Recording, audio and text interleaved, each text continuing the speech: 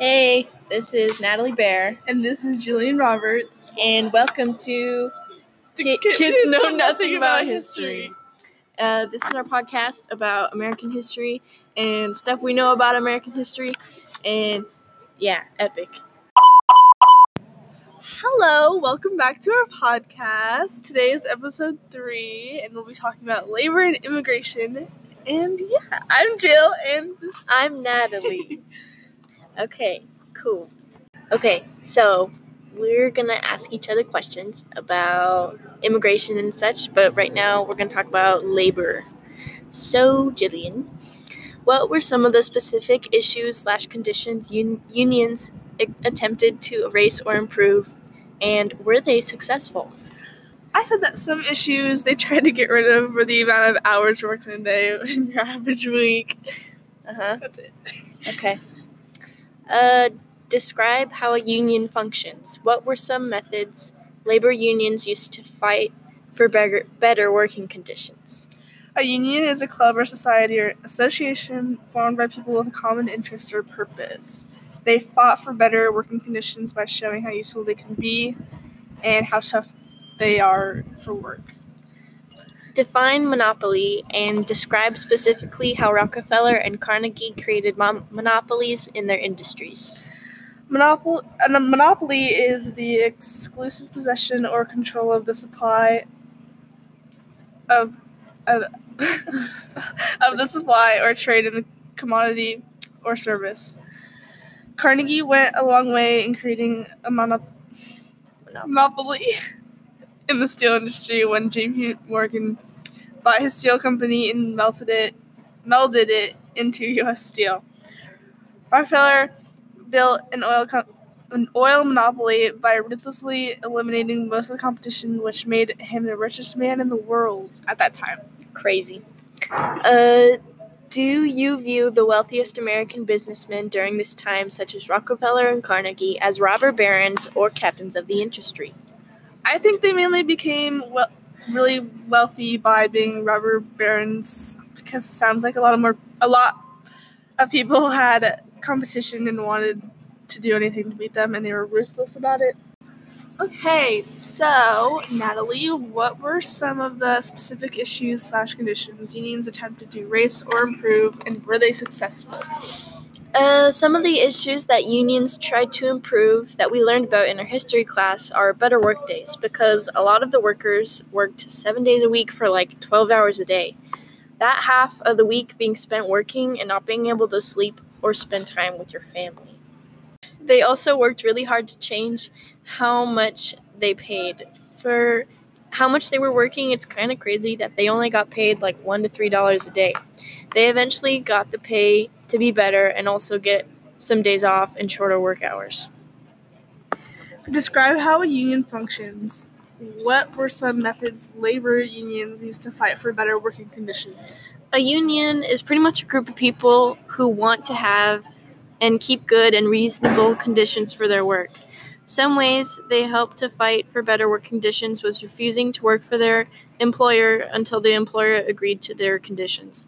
Some unions would make union shops so that when someone new was hired, they would have to join the union or be fired from the job. Define monopoly and describe specifically how Rockefeller and Carnegie created monopolies in their industries. A monopoly is when one company or person controls a certain industry. For example, Andrew Carnegie was the king of the steel industry during the height of the time of railroad construction in the U.S. He was one of the most well-known people to supply steel and for whatever price he wanted because he was the only person in the steel industry. Rockefeller was also a creator of a monopoly. He worked in the oil business. He was able to create a monopoly by controlling the prices and buying out competitors. Do you view the wealthiest American businessmen during this time, such as Rockefeller and Carnegie, as robber barons or captains of industry? Explain your answer. I think that American businessmen are captains of industry because they know how to play the game. They know that everyone wants to buy from them. They still offer a good price, but it's just a little bit more now. I mean, maybe at the height of their careers they seemed like robber barons, but I think that they make up for it by giving back to their country and being good people.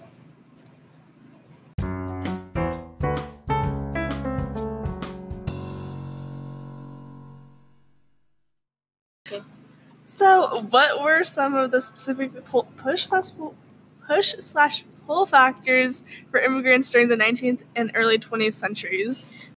Some push factors that immigrants had to get away from their country were poverty, no job, starvation, corrupt government, and no freedoms. Some pull factors that pulled immigrants toward the United States was a chance for a better life, wealth, lots of land to move on to, family lives there, and jobs. What kind of discrimination and prejudices did newcomer Americans face when immigrating and living in the United States? Good. People hoping to become a citizen of America had to go through either Ellis Island or Angel Island. There, they were interrogated by people about their life and health. Some people would be imprisoned there for years for stupid reasons, and some people who seemed a tiny bit off or sick would be sent back to their country and be separated from their friends or family who got through. Irish Americans and Chinese Americans were called evil and stupid.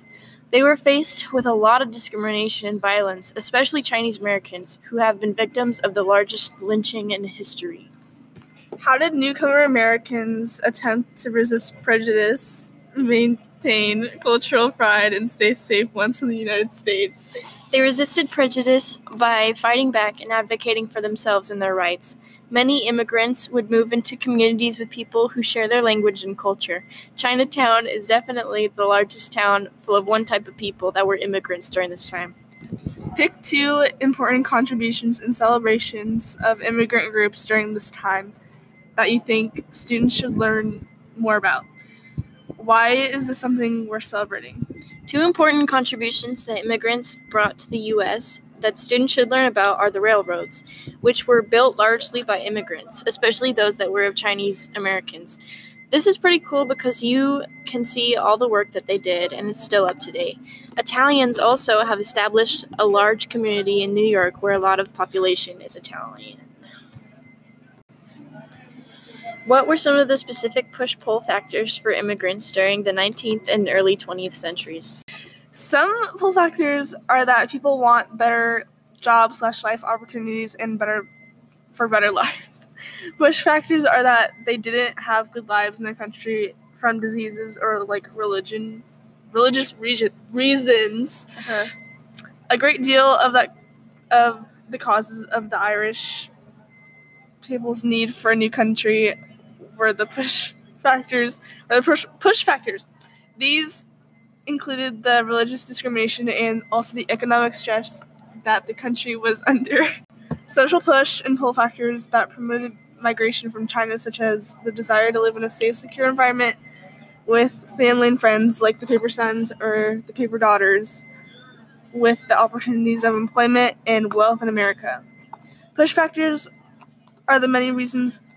And for France, push factors are the many reasons why people left France, such as persecution, fear, natural disasters, poverty, and unemployment. Pull factors are the reasons why people move to the United States of America, such as freedom, safety, stability, and new opportunities. And then the last country I'm talking about is many push factors that pertain to Mexican immigration are things like violence, economic troubles, persecution, and war.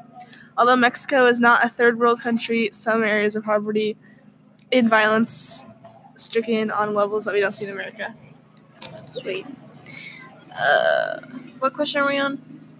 What kind of discrimination?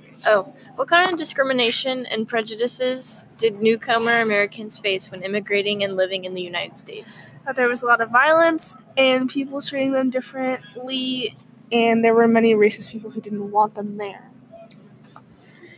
How did newcomer Americans attempt to resist prejudice, maintain cultural pride, and stay safe once in the United States? They found towns or cities with people more like them and did what they were told most of the time to stay out of trouble. Pick 2 important contributions or celebrations of immigrant groups during this time that you think students should learn about. Why is it something worth celebrating? I chose holidays for mine because people don't know a lot about how these holidays can be. And so the first holiday I chose was St. Patrick's Day Uh-huh. because it's from Ireland and it celebrates Irish culture and shows their culture and how it is like an island. Mm-hmm. It particularly remembers St. Patrick, one of the Ireland's patron saints who ministered Christianity during the 15th century. And my second holiday is Halloween, and it's another holiday celebrated by the Irish. And it was brought to the U.S. by Irish immigrants who used to celebrate the evening before Catholic festivals of All Saints' Day.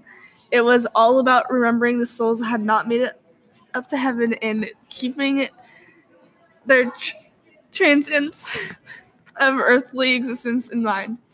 It was probably the memento mori aspect that introduced the widespread use of skulls as the representative symbol, which was ultimately extended to include the other symbols of death and decay.